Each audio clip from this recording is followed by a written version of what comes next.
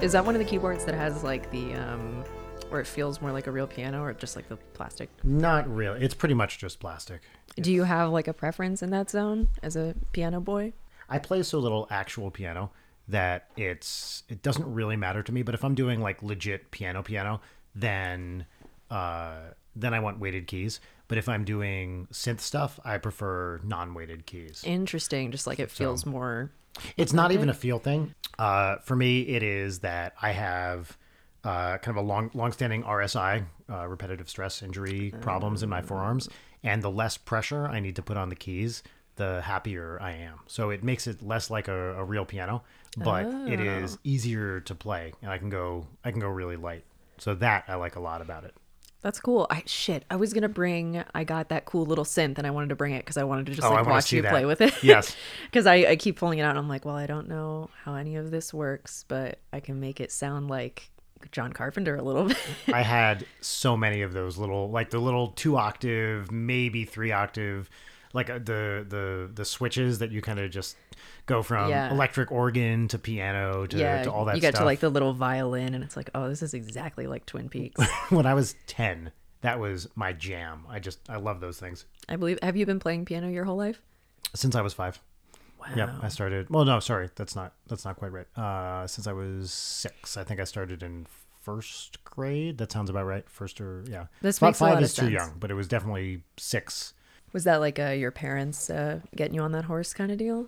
Yes. So they wanted both me and my sister to start music lessons when we were, early elementary school, and I really lucked out because in our tiny town in New Jersey, Pompton Lakes, there was this like.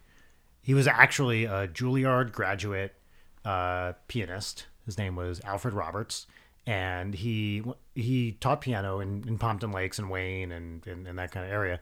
And he wasn't the first piano teacher I had, but within a couple years of starting, I then started taking lessons with him. And he was just a totally sweet, wonderful man, a really excellent piano player. And like, he was just, everything about this guy just radiated togetherness and calm and kindness.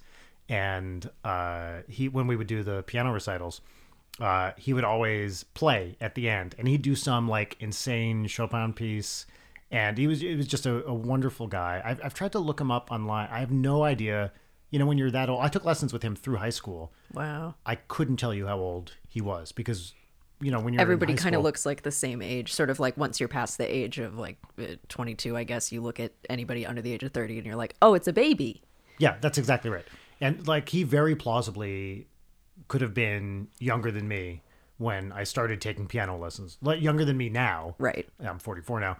Like, when I started taking piano lessons with him, I don't think he's dead. I haven't seen any obituaries, but Wait, so you mentioned that you have a sister. I didn't know that you had siblings. yes, I have a sister who's 2.5 years younger. Yeah, she's awesome. She has been in nonprofit like her whole life. She's just a really funny, wonderful, smart, kind person. I don't know why, but I thought you were an only child. I have that vibe. Yeah. I think. Yeah. And I think I've gotten the reverse where everybody assumes that I have siblings, but I'm an only child. You are an only child. Yes. I guess I was going to talk about it later on in the pod, but before we started recording. I like that you're already saying pod. Yeah. Like a professional podcaster You gotta call it the would. pod. We're on the pod. It's like, oh, this is really. I have to go see a sinus doctor at the end of the month, and I can't wait to go in and feel like the biggest assholes. I'm like, yeah, well, I can't breathe through my nose, and it's really making things difficult for my podcast. It's a very LA thing to say. Yeah, the shame will just wash over me. But every time I'm not speaking on this pod, I'm leaning to the side, like huffing into my jacket. So, deviated septums, don't recommend them. Oh, my dad had one, and it sucks. Yeah, it's very bad. I realized that it is not normal to not be able to breathe out of your nose most of the time. That's right. You have 2 places in your face you're supposed to be breathing out of, and your nose is definitely one of them. Yeah, the nose. You gotta have it. I'm currently wearing a Breathe Right nasal strip because that's been my like fashion accessory / I need it. Well, we were talking about that at the last one. We took a break with Jory to go get lunch, and I pointed out to you that you were walking outside with a Breathe Right strip on your nose. Not to imply anything negative, but certainly, as I said, I've been married for a long time, and you should have told me enough times that rather than chance it, I will always say something about like, are you aware this is a choice you're making right now? While at the same time, not wanting to denigrate it. Right, of course. And I think I appreciated it, and I was like, oh no, this is what I've been rolling with. Also, I'm wearing a sweater that has skeletons boning on it. So like know what? one I of forgot those about things that is like a part. Yeah. larger issue. And I keep forgetting that I'm wearing it's my favorite sweater. It's my most comfortable one. Have people ever said anything? No, not yet. And I'm just waiting because like when I bought it, I thought the pattern was only on the front, and then when I got it, I realized it was also in the back. So it's like, oh, there's no hiding the There's no shame. out. Yeah, and like I'm just waiting for the day that a child looks at my sweater. What's that? Yeah, Skeletons hugging. yeah, they're just wrestling. They're wrestling. Have you seen the one? It's probably based on that, like the beach art of the the skeletons fucking that says "Love Never Dies" on it. It's like something you'd buy. Like airbrushed on a tank top at Yeah, a yes, place that exactly. sells boogie boards. Yep, like on the beach, it sells all that like kind of misogynist and homophobic T-shirt stuff.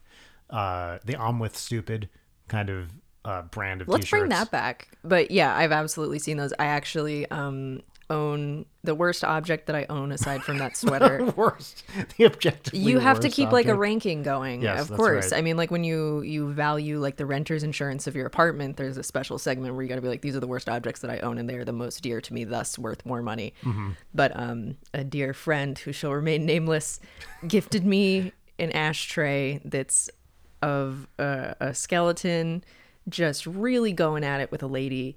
And you, Like a fleshed lady. yes, a fleshed lady, and then he's got a cape on, nothing else, and you put out the cigarette in the top of his skull, and then there's like a regular ashtray. Oh my on God. it. But there's like panties and like a bra laying around, and the lady's like, Wait. How big is this? this is great for an audio medium, but it's large. So that's the size of a very large grapefruit, I would say. Interesting comparison. I get, yeah. Like one of those big Asian grapefruits, you know what I'm talking about? I think that's what they're called. That's the first thing I thought of when you did that with your hands. I waved my hands in a general direction.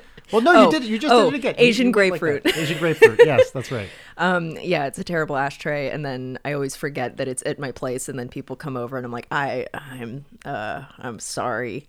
At least she's enjoying it. Like she's, the woman seems into it. It seems very consensual. Can we post a picture of this on our Instagram? Oh yeah, absolutely. Okay, great. Does it violate Instagram rules? Is it that explicit? Yeah. Okay, so that's a no. We can censor it. We'll censor it. How about that? We'll post a censored picture of. Let's get our Instagram account taken down. That's, you know what? Yes, it has. I think maybe 3 followers. We've done a great job of promoting it. It's at Leighton_night, which is different than our Twitter, which is at Leighton night. So, and I think it has 1 picture up there right now Yes, that is from our show that was in March or September. Yeah. Great, delightful. One thing that when you said the pod, one thing that reminded me of is I think the first time I ever heard people regularly call it the pod was. Do you listen to Las Culturistas? No, I don't, but I've heard you recommend it several times. I love it so much. They're on a slight hiatus right now. It's Matt Rogers and Bowen Yang, just 2 super, super funny comics, and I love their show so much. And I think they've probably been going for 2 or 3 years now, but they always refer to the pod, and that was the first time in listening to their show I've ever heard people regularly say the pod. Matt always talks about the pod. It's a great show. If you guys don't listen to Las Culturistas, you got to do it. It's the best. Is that like a start from the beginning, or just kind of pick one and go? No, you can pick one and go. Okay. There's I don't even know how far in they are. Probably a couple hundred at this point. But just pick one and go. They interview a lot of interesting comedy and musical theater and New York based people usually. But it's great. It's a really fun show. Okay. I think the thing that I was attempting to bring up and then called it the pod, and then we had a big sidebar, was I mentioned that I've been really into Oingo Boingo lately. Oh, and yes. so we should just right out the gates. Let's get into it, and potentially listeners, sweet dear listeners, I hope you are familiar with Oingo Boingo, the 80s new wave band that's like ska punk by Danny Elfman, one of the most prolific and talented composers of our time. If you watched Nightmare Before Christmas as a little child. That's Jack Skellington's singing voice, and also he did all the music for that. And literally every every fucking movie and show for the past 30 years. Yeah, he's done everything. I mean, the ones that I loved, I've been a huge Boingo fan since like basically late college and then onward. The Elfman scores I really love are Beetlejuice, which is amazing, and Batman, which is another great one.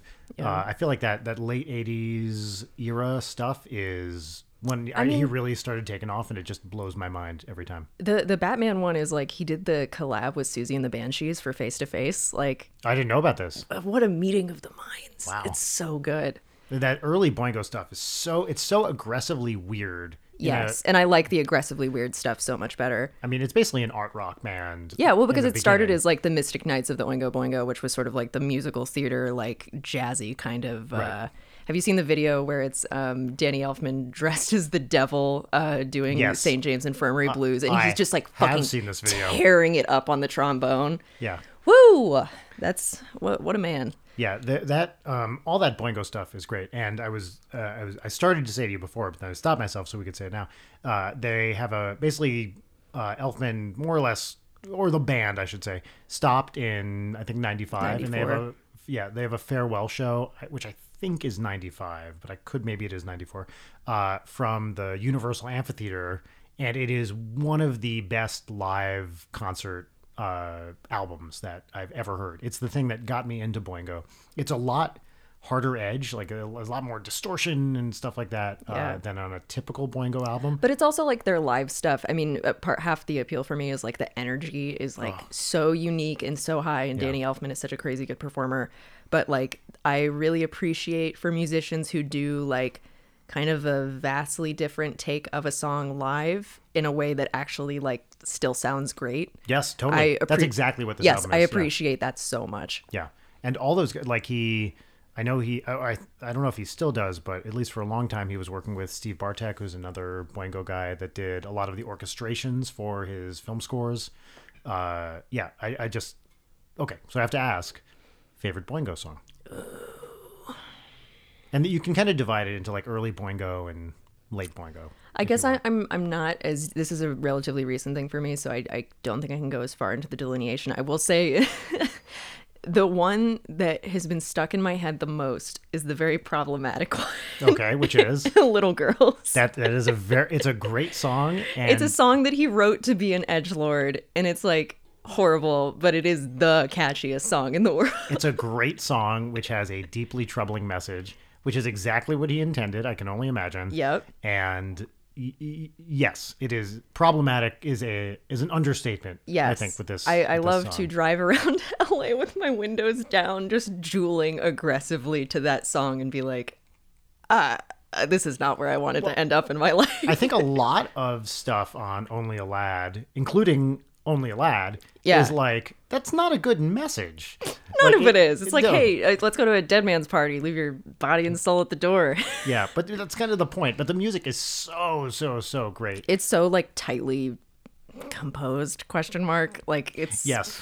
And another thing I really love about Boingo, one thing that as a composer is like, at least in pop, or is Oingo Boingo pop? I don't know. Rock, let's say, can be hard to do is write in non-4/4 time signatures in a way that doesn't sound forced. Yeah. And I think Boingo, they really, they'll throw in a measure of 3 or something like that. Yeah, it's like the 4/4 ska song. influence. Like, Totally. I, despite having written just like probably hundreds of words of ska jokes into Dream Daddy, I'm not a big ska person. I like kind of go out of my way to not listen to ska because I really like, 70s punk stuff. And like sometimes you get on those radio stations, they're like, you want to listen to some ska? And I'm like, no.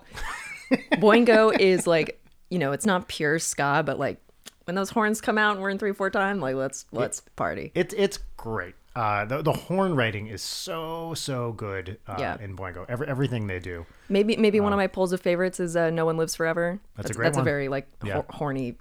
It's a horny ska one. I really like. There's later Boingo stuff, and they have I think it's their last album, which is just called Boingo. They have some really beautiful songs, which are kind of with string arrangements and stuff.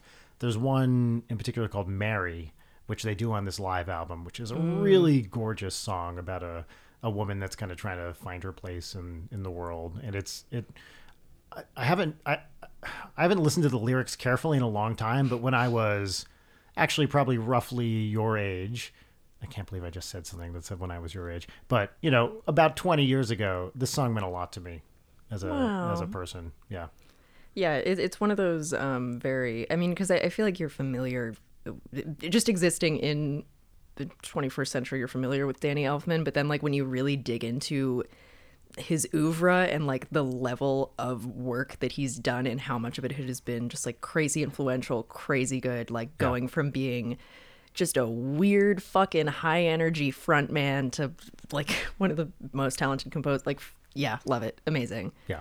Also, he's hot. Fight me, listeners. Oh, wow. That, you know what? I think that might actually be a literal hot take. It is a hot... I mean, well, okay. Not now, but you get some peak, like, 85 Boingo. He's dressed as Satan and he's got black lipstick on. Come on. I love a sweaty, bug-eyed man just screaming. You know what? I think I've never heard anyone call Danny Elfman hot before, and I love it. I'll draw a line in the sand. That's me. That's who you. I am. That's you. Right.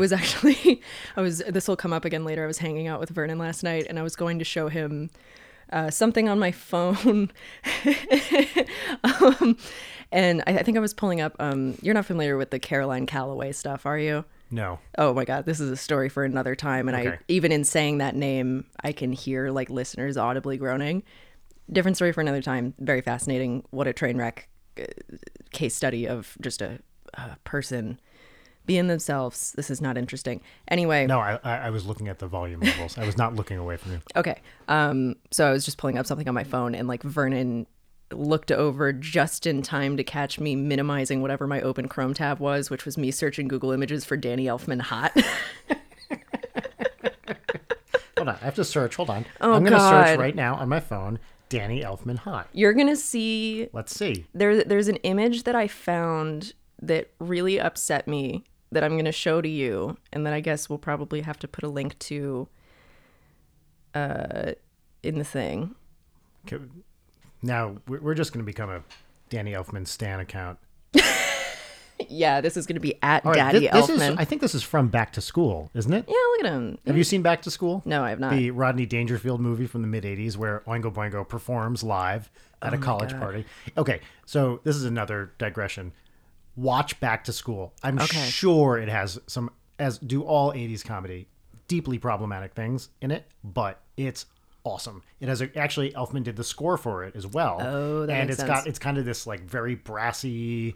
It sounds unlike most other Elfman scores, at least from that period. Interesting. And it's Boingo shows up along with Kurt Vonnegut. Oh, okay. Yeah, and who's the guy? Burt Young, who played Paulie in Rocky. Wow, just all stars. Yeah, I'll show you. You think is this hot?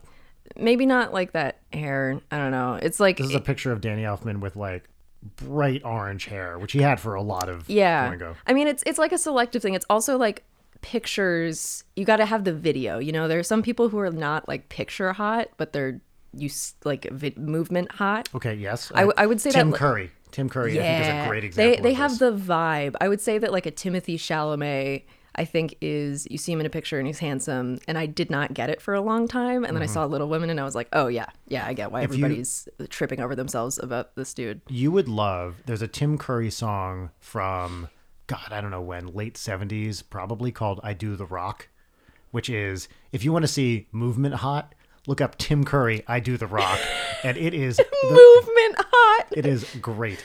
Okay, listeners, please send us people who you think are picture hot but not movement hot, or movement hot but not picture hot. I'm more interested personally in the not picture hot but movement hot. That's what I want to see. Now I'm like hit us with an email lateatnight@gmail.com. I'm so curious about this. We will talk about it. We'll talk about it on the next one. My pick for that top pick is Tim Curry. Your pick is Danny Elfman.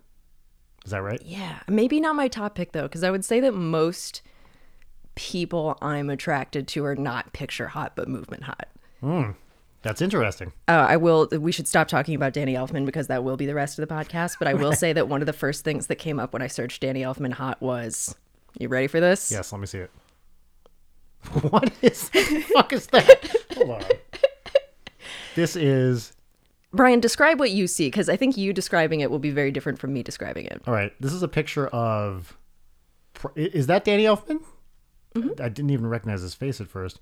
He's in jeans and black shoes and a black t-shirt holding up a very yellowed top of a skull with two rainbow devil horns, and they basically look like an Instagram filter, and some black hair, and he's in what looks like something from a Jeunet and Caro film, apartment-wise.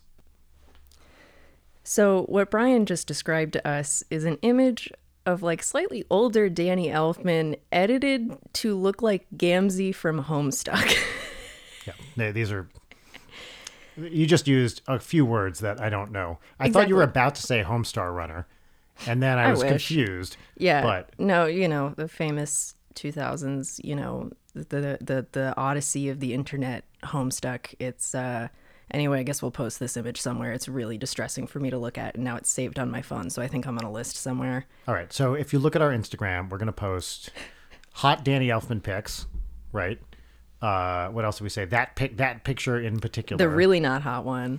The really not hot one. We will also, and we're going to, I think, save this for a mini episode. A lot of you sent pets to us that we're going to name. So we're not going to do that right now, but in the mini episode, we will do that. Yeah. And was there something else we were supposed to post? I guess we'll listen to this and find out.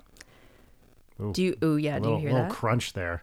Sorry about the audio quality here, everybody. I don't also, know quite thank you for what that letting is. us know that the last episode was quiet. We're still figuring it out.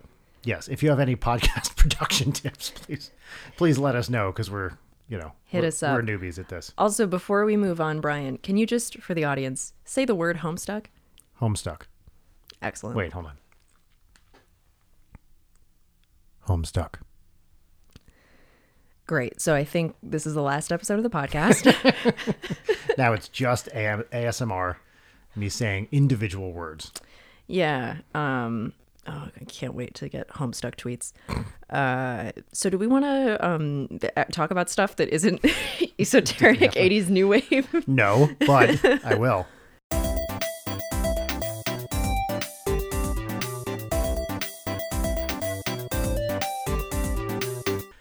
All right, so we just took a little break and we're back, and I think we're going to dive into some emails, right?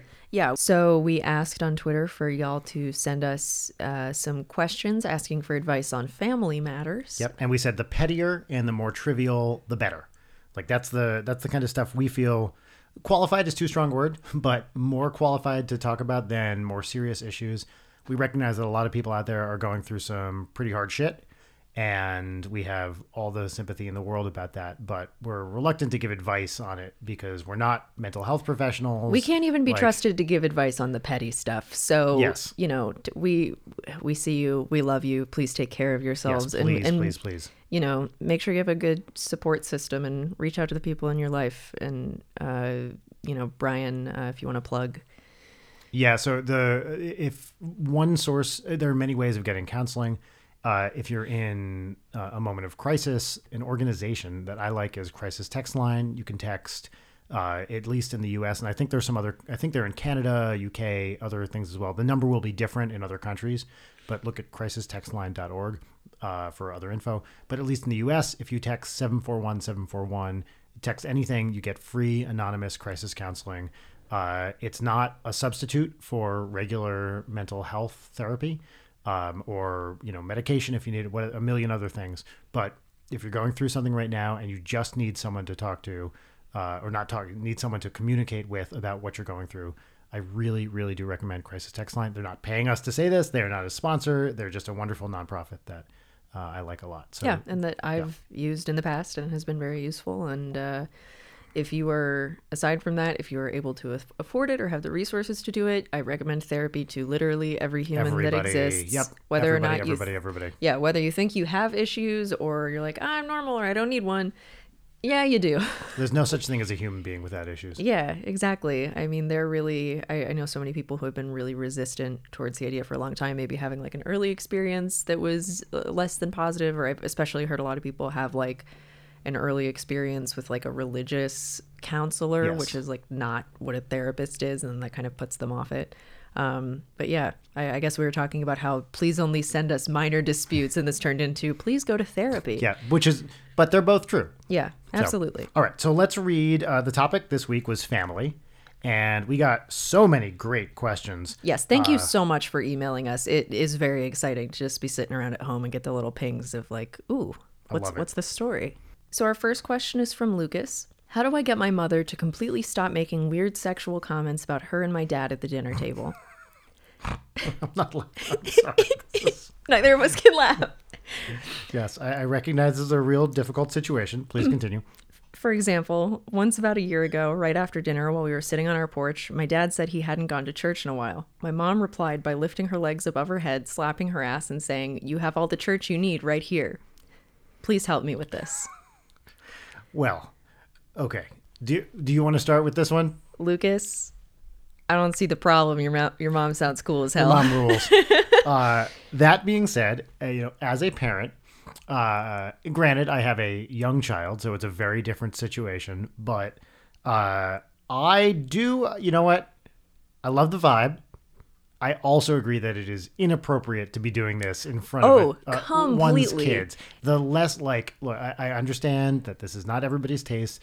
From my experience, the less I knew about my parents' sex life, the happier I was. I admitted the logical possibility that they had sex twice for me and my sister. Anything beyond that, I am uninterested and indeed unwilling to. It's cop like to. Schrodinger's parents having sex. Like they're both simultaneously doing it, and it's not Yes. until you catch them. Yeah.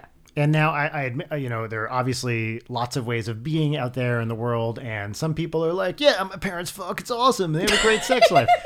One person is like, "Hey, my parents are totally boning." Hey, but you know what? That's true. Like as human beings, we all want to have good, fulfilling sex lives. It is great when you, in a sense, it is great when you know that your parents are happy in that regard. That being said, I cannot imagine being in this situation that Lucas describes, where your mom's basically like, "Hey, check out my vagina." Like that's. I mean, I gotta say, I respect the flexibility of just being able to toss them up for bit purposes. Well, that's amazing. Yes. Yeah, Legs above the head is a non-trivial thing. Incredible. So Lucas didn't say how old he is. And so this is another thing where like, if you're a teenager, that's the worst thing that's ever Oh my happened to God. him. That is like, you just want to be out of that house. Yeah, right? exactly. But It's if you're in your 20s or, kind of adult, basically, that's a different situation. Then it's like, come the fuck on. yeah. Do we need to start asking people how old they are in these emails? You know what? I wouldn't mind if people do it when you're writing us emails, if you put your age just to get a sense of, you know what? It's not so much age, although that's part of it, but I want to really know what the power dynamic is. It's like a contextualizing of the situation, because we definitely got some emails that I would have loved to answer, but they just don't really have like some very important information in them. That's right. So if if you were living in your parents' house, if you're a teenager, I don't think we're not getting emails from fucking 9-year-olds or something. But if I'm sure Who's to say? Right. That's right.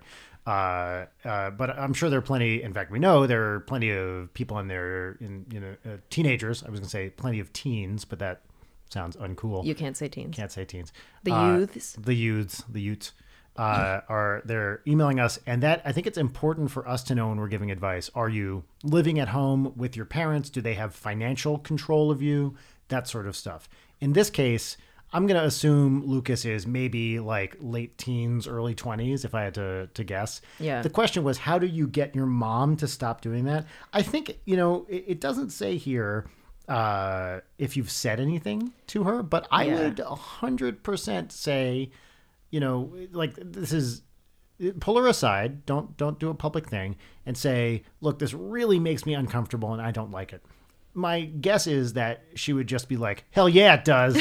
And then think that's awesome. But I think at the very least, you need to have a possibly difficult conversation with her. Yeah, and I think asking her to respect your boundaries as much as I'm sure she wants you to respect hers, because I mean, I'm It sure doesn't sound like she has any boundaries from this email. God bless her. But boundaries are very important. And I think, I imagine your mom probably wouldn't be super stoked to hear about your sex life all the time, especially when, if you have a partner, like if you're just talking about sex with your partner in front of them, like that's kind of flipping the switch a little bit. Like, I get the feeling your mom might be super into it. I don't know. It's very hard to tell. But I would say have a conversation with her where you just explicitly tell her, I don't want to hear it. And then failing that, like it is your power, even no matter how old you are. If shit like that starts happening, leave the room.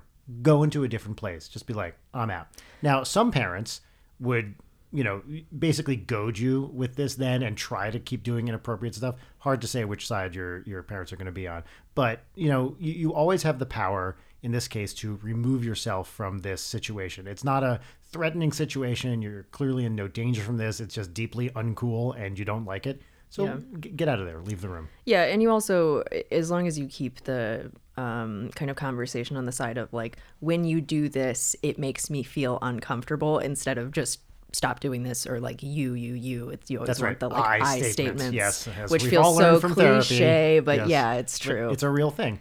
Yeah. I feel uncomfortable. And then if your mother still doesn't respect that, that's a much, much more difficult situation, because you can only force people to do so much. Yeah. And if they're not going to respect your boundaries and your wishes, that turns into a very different conversation. Yeah. All right, let's go. Hold on. Yes, please. Say hi to your mom for us. She sounds cool. Also, give her my number.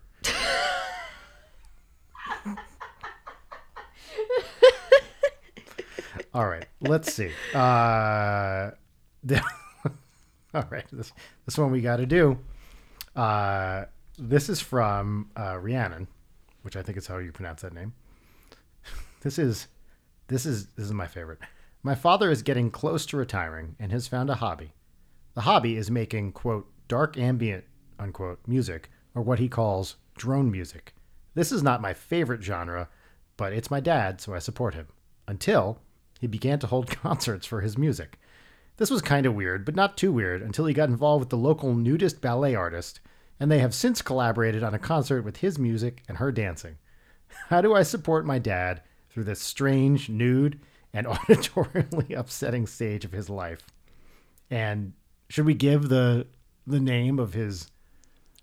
We'll get to it. Okay.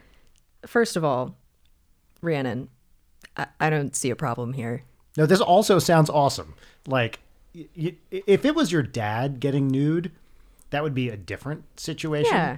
But if one of the divine rights of fathers is to impose their bad musical tastes on their offspring. Yeah. I am a happy participant in this all the time.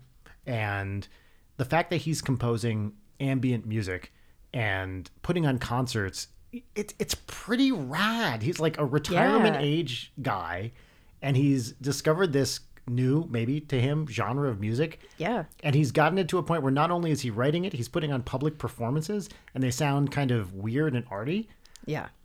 You know what? You don't have to go, first of all, but I'm kind of on his side on this one because it sounds cool. Yeah, so here's the thing. Rhiannon very kindly included her father's, performing name so we could look him up on SoundCloud. And I did a little bit of homework last night, and I did some listening to, we might as well say what the TV Glitter, and it's like a capital L in glitter on SoundCloud. Most of the tracks are an hour or long more. I was just kind of chilling to it last night. I was hanging out with Vernon doing a horror night, as we do. And I got the email while we were doing that, and I was like, all right, I got to check this out. We start playing it over the speakers. It's very mellow, like truly, it better be. Yeah, right? True, like drone ambient. To the point that we started watching a movie, which is on Amazon Prime, and I highly recommend. It's called Be My Cat, a Film for Anne. It's a Romanian, no-budget, found-footage horror movie about a guy who is making... I thought you were about to say it's a Romanian comedy. Fuck. But it's a found-footage horror movie that's pretty much just like one guy He's like trying to make a movie to send to Anne Hathaway to convince her to star in a movie that he's making. It's a fantastic found footage movie. Like the dude wrote, directed, production design, acted, like everything. And his performance, he just tears it up. Incredible. Like it's super disturbing and it does so much with so little. Anyway, at a certain point in the movie, I was getting really mad because I was like, why would they put this soundtrack over this? Like it breaks the diegesis of the thing. Like it would be so much better without the music. And then we realized that we were listening to Rhiannon's dad's music the whole time. But I think it's a testament to it that we were like, you know what? This is really dope. It just doesn't work for this movie. That's awesome. Okay, so I haven't listened to this yet. Okay. I'm going to listen to it right now. Is there a way for us to listen to it without it getting picked up by the mics? Because I would love for us to do a live reaction to it. Not with the level of technology that I currently understand. Okay. So, no. All right. So we're going to take a... I'm going to go off and I'm going to listen to this just for a little bit. We'll be right back. Okay.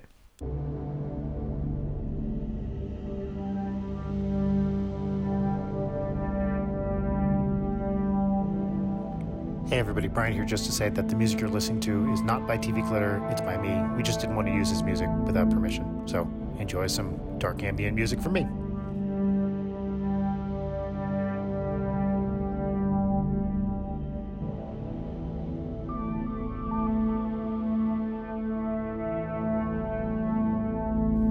Okay, I'm back. I have listened to several tracks by TV Glitter on SoundCloud. And I am a changed man. I legit love these.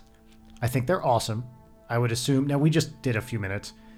I would imagine to really get into the vibe here, you gotta go whole hog on this and listen to the whole thing. Yeah, it's almost like you need like a naked ballerina. Just kind of groove into it. I love this music. So guys, follow TV Glitter on SoundCloud. Listen to the tracks. They're really, really good. They have great names. Do you have it pulled up still? What Grain Church is super good. The let me find it.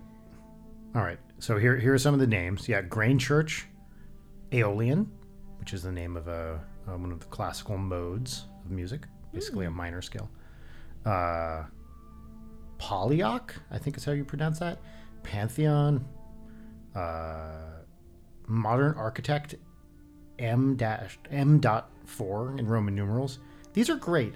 TV Glitter, amazing. Yes. I really like dark ambient. And if you'll remember Mr. Joey Griffiths from our previous episode, he's also a big fan of dark ambient. We both like Tim Hecker. I really like William Basinski. Like, you know, just some slow dark stuff. And that really like hits the mark for me. It's very good. I really wonder what this guy's musical background is. Like, I'm curious, especially if you're saying that if he named a song after like a classical mode of like minor scale stuff, that's really interesting. Yeah, it's but the Rhiannon's question was, how do I support my dad during this thing?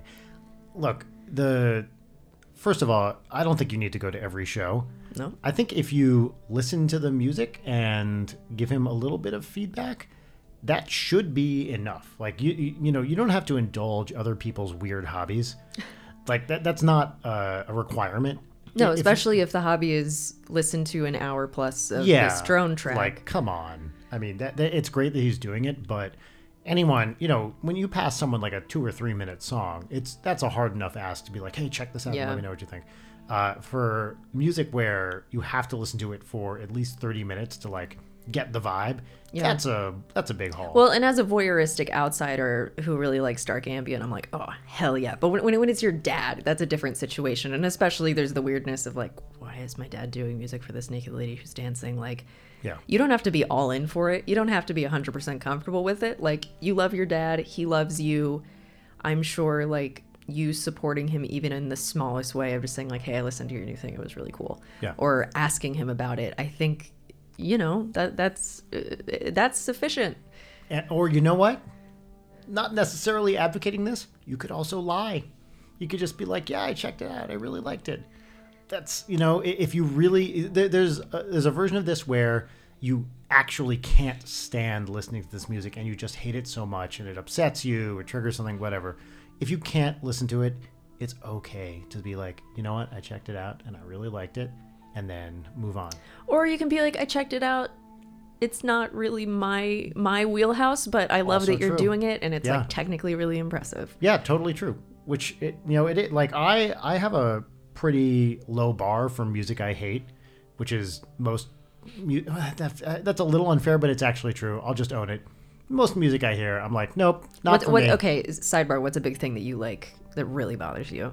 I think it's important to say not for me instead of bad, because Yes. I do not want to put a value judgment on other people's music, even though, well, sorry, I desperately want to put a value judgment on other people's music. But, sometimes it's very hard to discern artistic intent. And if there's things that sound like they're badly produced, it is entirely possible that that is part of what the person was going for. Maybe not, but what I wouldn't want to do is say this sucks, because maybe it's like not my favorite, but it might be exactly what that person is going for. And also, Yeah. there's a lot of music that I've come around to that I didn't used to like and now I like. So I don't want to put judgments on things, rather than just say, I think the most precise thing I can say is it's not for me right now. I like adding the right now on it. It is really frustrating that media discussions always come around to like either this thing is objectively good or objectively bad, and I need you to be on my side, when it's Yes. like media exists to be subjective. Everyone's experience with media is completely experiential and unique. Arguing about like, oh, well, I think the latest Star Wars is objectively shit. Like who cares? Who cares? That's a It dumb probably, I opinion. didn't see it. It probably is. I You don't know know. what? I didn't see it either, and I'm shocked that I didn't. I just it was busy during December, and I haven't gotten around to it yet. But I was like an editing Wikipedia and rewatching the movies 3 times a day kind of Star Wars freak as a child. I don't you know. edited Wikipedia? Yeah. Oh my god. Okay, give me. like we baby need child. to. We need to. Name one article you edited? Just one, please. The thing about it is that it is all, I could not tell you shit about Star Wars anymore. I was so intensely into it and it fell out of the back of my brain. And I haven't watched, I think I watched maybe one of it. I don't know which one it was. I don't know the characters' names. Like It's all like Dave and Jeff. And, yeah, and Harriet. I remember Wikipedia used to have a great article on Sarlacc throughout the known galaxy. And then I think they cut it down when they did that whole thing where they removed the extended universe, right? Really? I think Because that's wasn't there what something that's like what was this? always so interesting to me, because I never really got into any of the extended universe stuff. So Wikipedia was like the place for me to be like, oh, okay, so this book said this and this and this. And I this. believe, and I know people listening to this will know more about this than I do. I believe there was a massive movement, probably 10 or so years ago, to declare all of the extended universe non-canon. But I don't really remember what that decision was, and I'm probably saying it wrong. Oh, and people fight about whether it is actually still kind of Do you canon or if think? Do you it's- think maybe people fight about whether or not a Star Wars thing? people happened? fighting about things being canon in fiction? I've been on the verge of tweeting. Do you think they made in The Mandalorian? Do you think they made the child a 50-year-old baby so that Star Wars fans would have something to relate to? And I haven't done it because it feels very negative and kind of punching downy, but I want to tweet it so bad. Now that And you've now I said it now out you loud. said it on the podcast. Yeah. It's too But late. the other thing is I don't really believe it. I just think it's a joke, but yeah. I think people might take that seriously. I mean, that's how it is with Twitter. I mean, it's the thing that you're talking about again with intent. Everybody always wants to assume intent, and on Twitter, it's exclusively in bad faith. Nobody's ever That's like, right. Totally out of context. Like, yeah, nobody's ever like, oh, I get what they're saying. I don't think that they meant it like that. God, no. No, hit you have him to- with that quote sound retweet. bites. How dare you say that about 50-year-old babies? Yeah. Anyway, Rhiannon, I'd say enjoy your dad stuff as much as you can. Yeah. If you want to be honest with him, be honest. If you don't want to be honest, don't be honest. But I think it actually is important that you support him, at least in as much as you recognize that he's doing that, acknowledge it, and then And move on. the fact that you're even asking how you can support him, you're a good daughter. That's exactly, yes, that's a really good point. Yes, totally. Yeah, give your dad a hug for us and tell him to keep it up. We want to hear more of his stuff. This next email comes from Noodle. I've made it evident to... First of all, awesome. Yeah, excellent. Very excellent, Great Noodle. name. I've made it evident to a few of my cousins on my mother's side that I don't want my abusive mother at my wedding. They're all judging me, saying that I should get over it and that it's been years.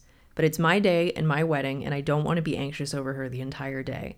She makes everything about herself, and I know she will be going around begging for attention from my guests.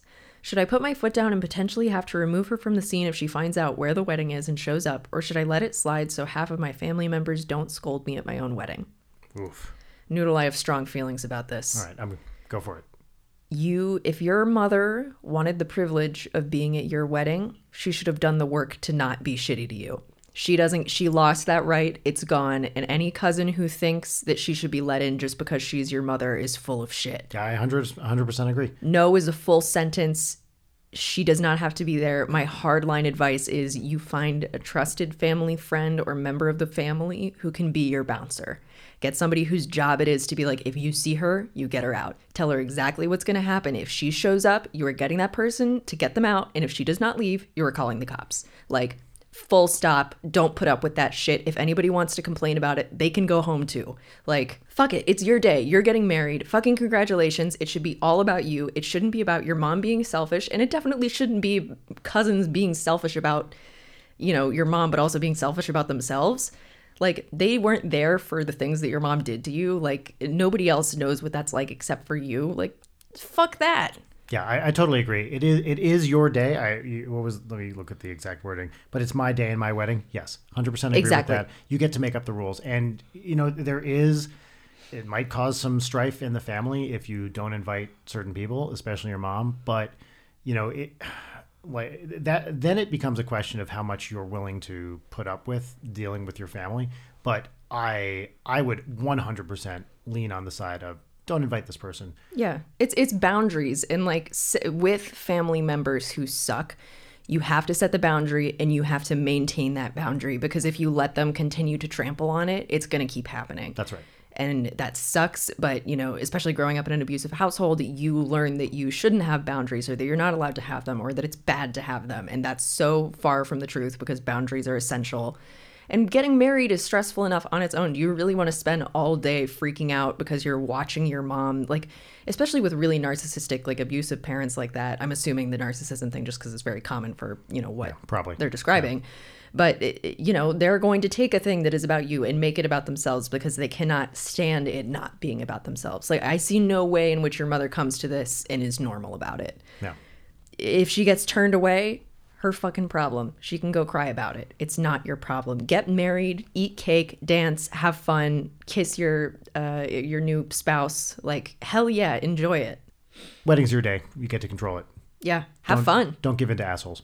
Mazel tov. All right. Hey friends, call me Huey. Hi Huey. Hi Huey. My family is about to go to Disney World together for the first time ever. My family has never done anything like this before. We're predominantly poor, so a trip to Disney World from Central Ohio sounds a little nutty. Some of us haven't even been on a plane. I'm a little weary that my family literally won't know how to act at a family place like Disney World. We're all a little crass. Any ideas on how to help my family do something so wildly out of their comfort zone? Well, so what I would say about this is one of the amazing things about Disney is it attracts literally everybody. So this is not, no matter, unless they're making gross, sexual, whatever, racist, just horrible, unless they're actively saying horrible stuff, that's of course one thing.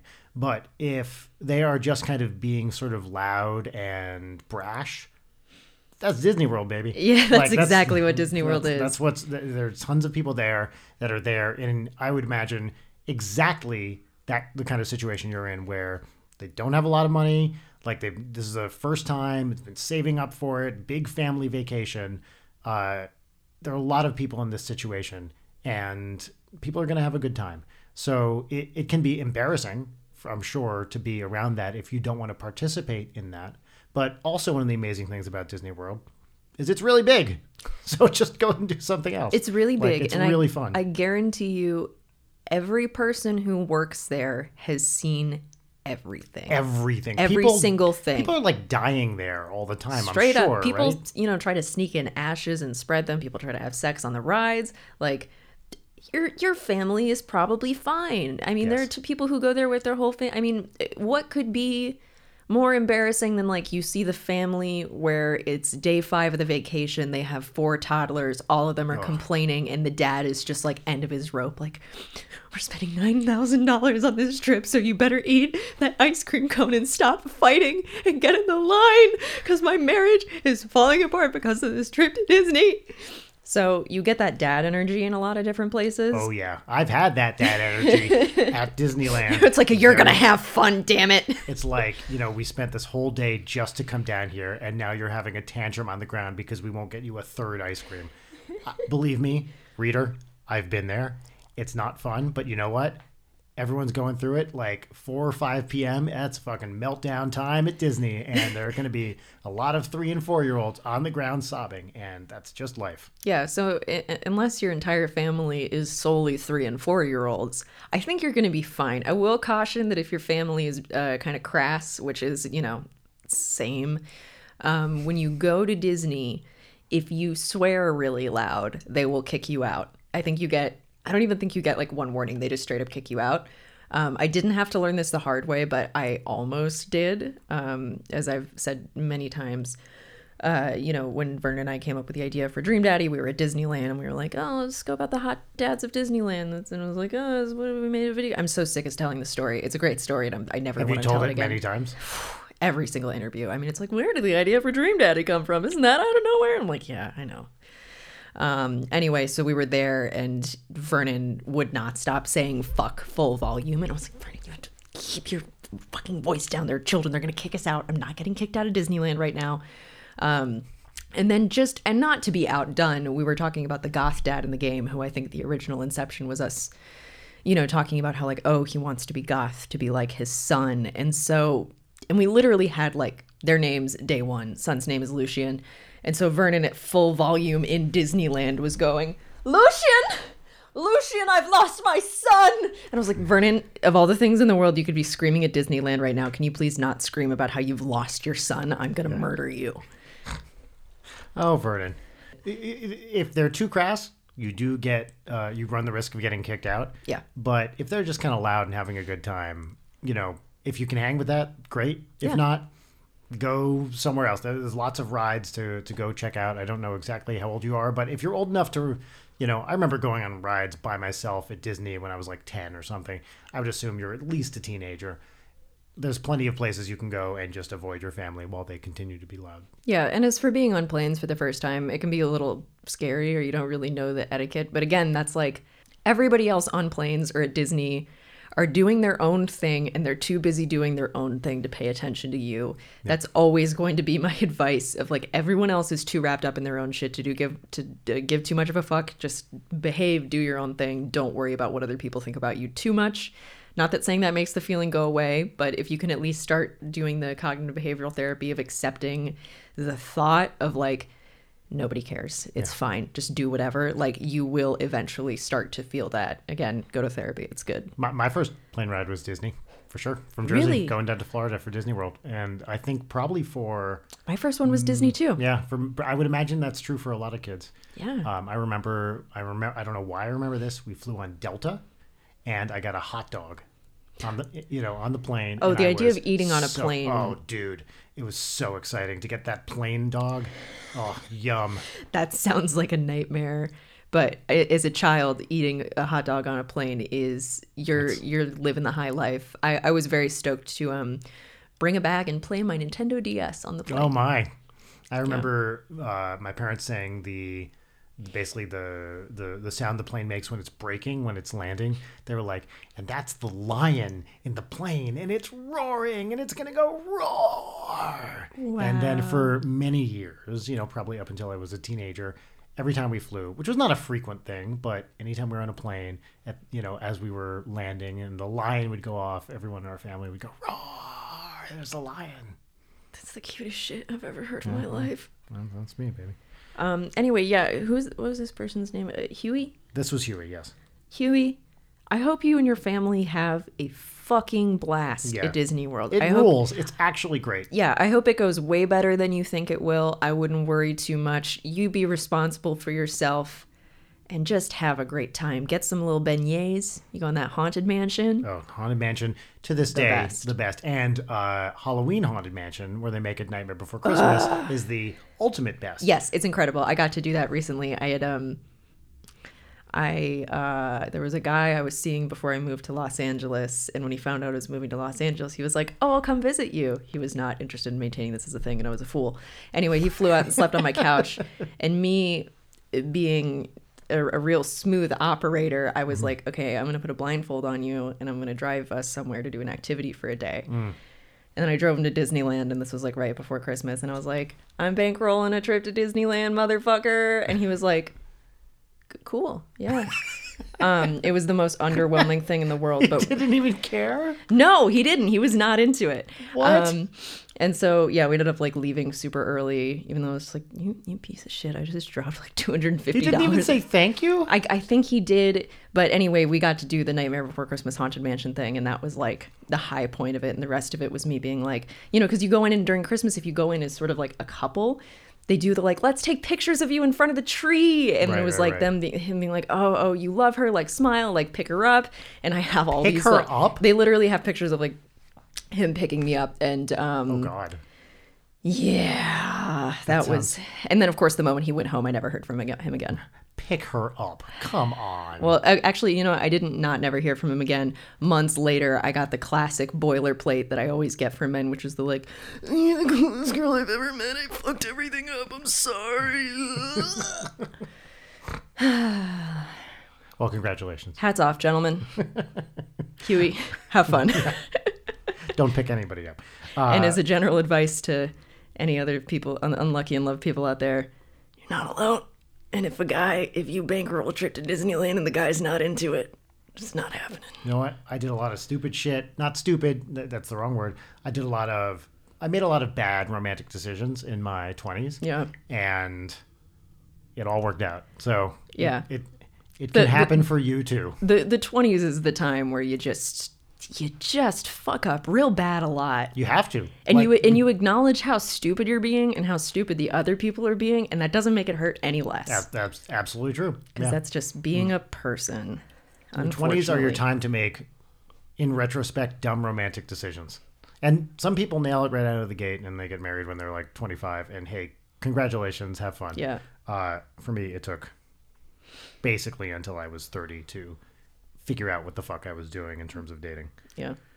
Thank you, everybody who sent us emails. And I'm sorry if we didn't get to yours. Everybody who we did get to, genuinely hope we helped or were at least entertaining, or at least we're not actively making the situation worse. Yes. So, I really hope that your situations go great. And if you have updates for us, please email us. Oh, yeah, that's a good point. If we gave you advice and it didn't work or did work or just the situation changed or whatever, you just want to let us know how it's going, send us another email. We'd love to hear about it. Yeah, totally. So we're going to now move on to, we don't have a name for this segment, but we're going to recommend some pop culture stuff. Yeah, which is just stuff we love. I think Did we have a name for it?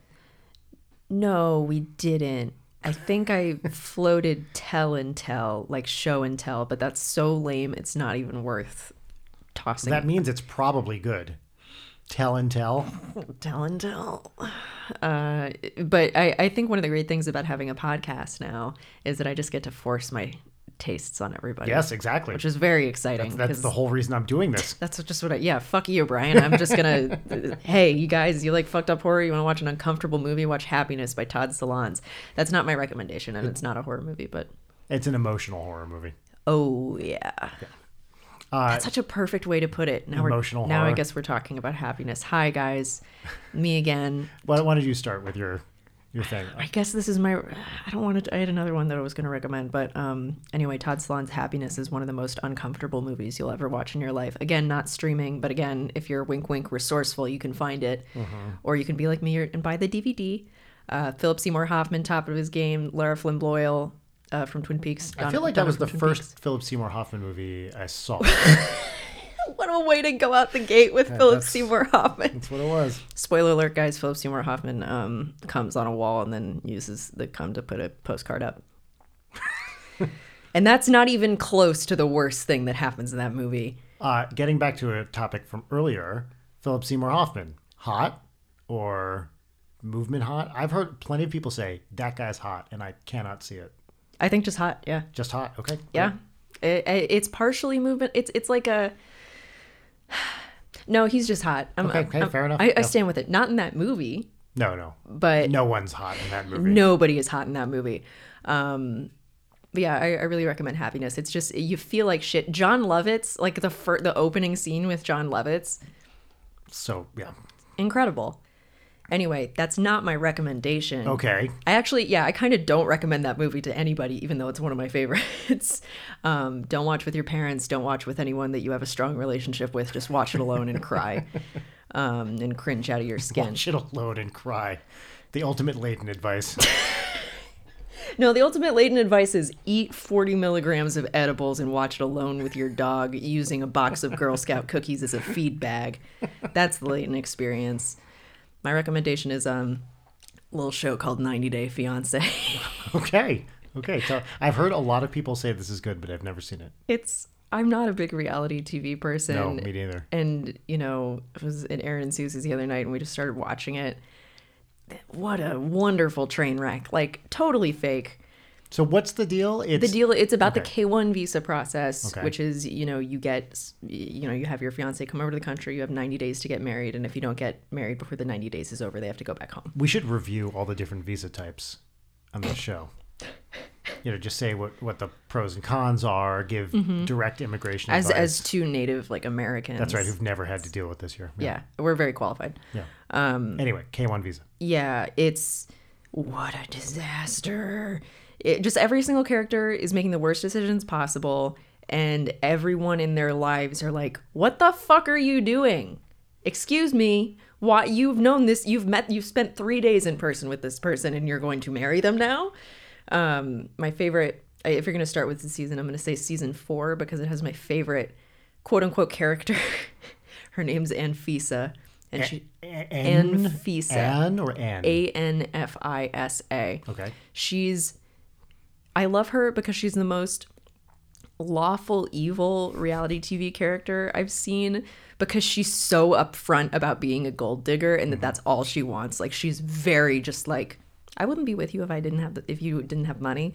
Like, she's Wow. so evil. She openly eye rolls at him, and she's clearly doing a character.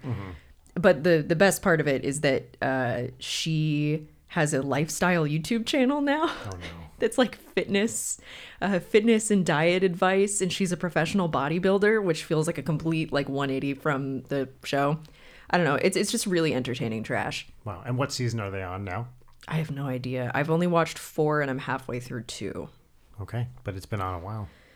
All right, so 90 Day Fiancé. Yep. All right, so my pick is the 1981 Al Jarreau adult contemporary / smooth jazz album Breaking Away. And I love this album so much. It is pure cornball cheese with the best production values and amazing playing. I'm going to read. My favorite track is the opening track called "Closer to Your Love." You might have heard the big single from it was "We're in This Love Together." Most of the track, there's another track that's just called "Our Love." He also does a vocal version of "Blue Rondo a la Turk," which is a famous Brubeck song from Time Out that goes and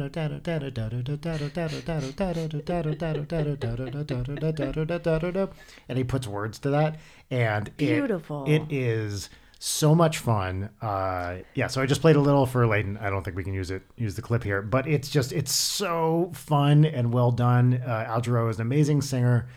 He died a few years ago now, but he was just a really he kind of crushed that whole.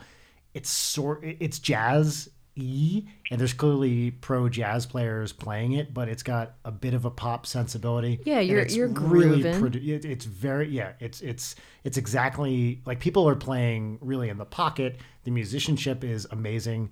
It kind of sucks. but in a way that's really, really great. Like, so I've been all about this album for a few years now. We went to record an NSP album. I think it's when we were doing Under the Covers 3 with Twerp, and half of Twerp loves this album and half of them hates it. Wait, okay, what's the split? So Dr. Sung and Hav Hogan hate it, and Meowch loves it. Not sure about Phobos. I think Phobos loves it. Phobos has to love it. So maybe it wasn't half and half, but certainly half of Twerp hates it. Meowch loves it, which is why he's producing my upcoming smooth jazz album. 100,000% scans that Meowch is into that. Yes, I think everybody should be into it. Anyway, yeah, no, I really enjoyed it. We didn't get to keep the bit in while we were listening to it, but I believe I was bobbing my head, and then I said, "This doesn't sound like it's influenced your music at all, Brian." It's so great. All right, that's the thing I'm really into right now. I like that. All right, Peaches and Lemons. Oh yeah, that segment that we do. Segment we do. You know what I'm gonna do? I'm gonna write a theme song and I'm gonna put it in right here. Whoa. Peaches and Lemons.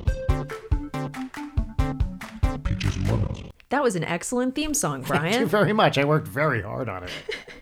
All right, so my lemon is we live on a residential street and it's pretty near a school. And every day when I'm driving Audrey to school, people fucking barrel down this street.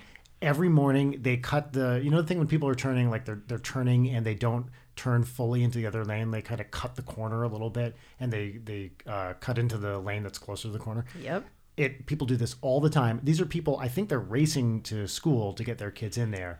And there are, I saw someone pull up in a fucking Charger with a baby seat in it, which was pretty, just don't do that. That's a bad look. But people barrel down the street all the time, every morning. I know, drive slower, very old man advice, but kids literally walking all over the streets here. And I'm surprised that people haven't gotten seriously hurt. It upsets me, because I'm trying to take my own kid to school. Yeah. And, every time I drive past our street, there are just people racing all over. It really pisses me off. The ubiquitousness of how insane carpool lines for schools are. Oh my God. I was a nanny in high school, and the girl went to this very nice private school.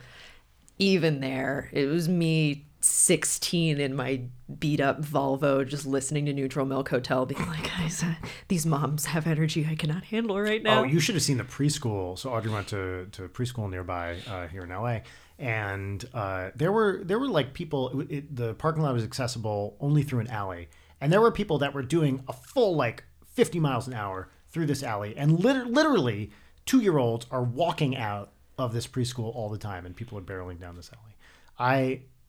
I'm from New Jersey. People in New Jersey drive aggressively. Yes. But I have never lived anywhere where people have been worse drivers than LA. More people here run red lights than anywhere I've ever lived in my entire life. To the extent where now if I'm driving, even if I have a green light and I'm crossing an intersection, I will look both ways because people fucking crush through it all the time. And it's so stupid. There's a level of stupidity to LA driving that really puts it a step above the rest. In New Jersey or New York, the bad driving is very intentional. It's just aggressive. It's I'm doing this. This is exactly what I'm doing. I don't give a fuck. LA is you just are an idiot. Yes, you're just We need to have a swear jar for this podcast, but for every time that we talk about LA traffic, we have to put $5. Yeah, I think that's a good idea. All right, Peaches. This is one of my favorite things Audrey said in a while. As I said last episode or before that, these are always kind of going to be about Audrey because she's the best. But yesterday, in fact, I dropped her off at school, and we usually get there about 10 minutes 15 minutes or so before the bell rings. And they have a playground because they have a kindergarten. And she hands me her backpack and just runs to the playground. And her favorite thing is this spinny thing. It's basically a tilted plate with some bars on it that you can hold onto the bars and just spin around, spin. Sounds terribly dangerous and probably the most fun thing there. She just spends 10 minutes on it. If there was no one else waiting, she would just be out in there the whole time. And I took her backpack over to the classroom and then watched her spin on this thing. And as she was spinning, I walked up to it and I was like, "How's it going, Aud? Are you having a good time?" And she flung one of her arms out, and while spinning around went, "This is the spirit of life." And it was so, I was just like, what? It was so cute and funny, and just said with, that total joy that only little kids have. Yeah. It was the best. Let's see. Other peaches. Yesterday, as I mentioned before, I'm working on this smooth jazz kind of yacht rock album. I wrote a track that I'm really, really happy with. And I've kind of been having some struggles to write music I like recently. So it was nice to get a track in the books that I felt good about. And the other thing, it's going to sound like an advertisement, but it's not. Rachel is playing the Velveteen Rabbit in a production of The Velveteen Rabbit. And yesterday she showed me what she looks like in her gigantic bunny costume. Oh my God. In a scene where she's basically in a sack waiting to get thrown out. And it was one of the cutest things I've ever seen. I don't know if you've seen pictures or videos of my wife. She is both a very beautiful woman and also extremely cute. And this, putting a cute person in a bunny suit, just really amps it up. Yeah, it really amps it up.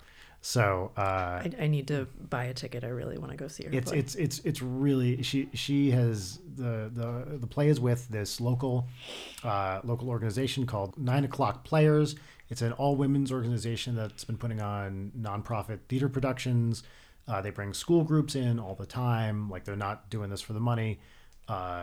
Everyone, I think, with the exception of the music director and the one of the crew guys is female. And it's a 100-year-old thing that was started during World War I or just after and has kept going for the present day. The play starts in a few weeks, so if you want to find out about it, 9 O'Clock Players, Velveteen Rabbit. Is it weird if I bring your wife flowers? No, she would love it. And she'll have to accept them in character in her bunny suit. Hell yeah. She's not allowed to listen to this now. She won't listen anyway. Trust me. Did you do 3? You did 3. I think I did 3. Yeah. Okay. My lemon is that I overslept and not 10 hours after last night being like, I don't have to worry about getting street sweeping tickets anymore. I'm so on top of this. I always leave before 10. It's fine. Well. Oh, Leighton, the hubris. Reader. Yeah, the hubris will be my own downfall. Overslept. You have that hectic, what have I done? And I didn't even realize until I got out to my car that I had even gotten the ticket. It was just great. Thank you, City of Los Angeles. I love it. The street looks so much cleaner now that you've sweeped it. What the fuck was street cleaning? It always looks like shit, even after they clean it. So they just want my $75. So that's always an exciting and great way to wake up.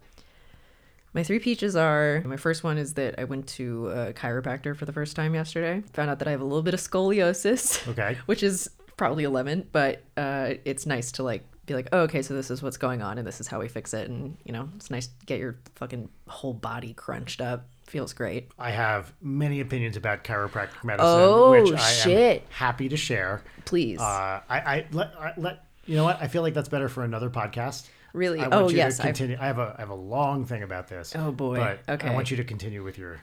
Now I'm self-conscious about my chiropractor. No. Let me just say, some chiropractors are really great, wonderful doctors who are doing a lot of good for people. Mm-hmm. Others, not so much. Yes. Okay. I'm definitely with you on that. This guy seemed cool. He took some X-rays of my bones, which I think are pretty badass, and I'm gonna hassle him for copies of because it's paid for those X-rays. You better give me what my bones look like. Yeah. It's humbling. Just a reminder, you got a skeleton in there at all times. That's right. We all do. Your bones are always wet. And if they're ever not wet, it's a problem. Your bones are always wet. Second peach is I really like the work I'm doing on a secret thing right now. I'm really pleased with how it's coming along. And it's really nice when you make the thing that is exactly how it is in your head. It's very exciting. That's very hard to do. Yeah, and after, kind of chugging on stuff for a long time, it's nice to be like, hey, I did that. Totally. That's what happened to me with the music thing. Yeah, yeah. That's the sound I wanted. Yeah. Third peach. Is it TV glitter? Goddamn right it is. Yeah. Yeah, TV glitter. That's it. I'm going to listen to that on the drive home. Right. All right. I think that's it for us this week, right? Yeah. I think somebody commented that we should shut the fuck up after the peaches and lemons. Yeah. And then so just end it there. We're going to do that right now. Thanks so much for listening, and we will be back next week, probably with a cool guest. Yeah. So Cool. Tune in next time. We love you. If you're driving, drive safe. If you're not driving, don't drive safe. yeah. Boom. Bye. Leighton Night is produced by Brian Wecht and Leighton Gray. Our next live show is at the Lodge Room in Los Angeles on March 23rd. You can buy tickets at leightonnight.com, www.leightonnight.com. I do know how to spell my own name. Please follow us on Twitter at Leighton Night, on Instagram at Leighton_Night, and you can email us at leightonnight@gmail.com.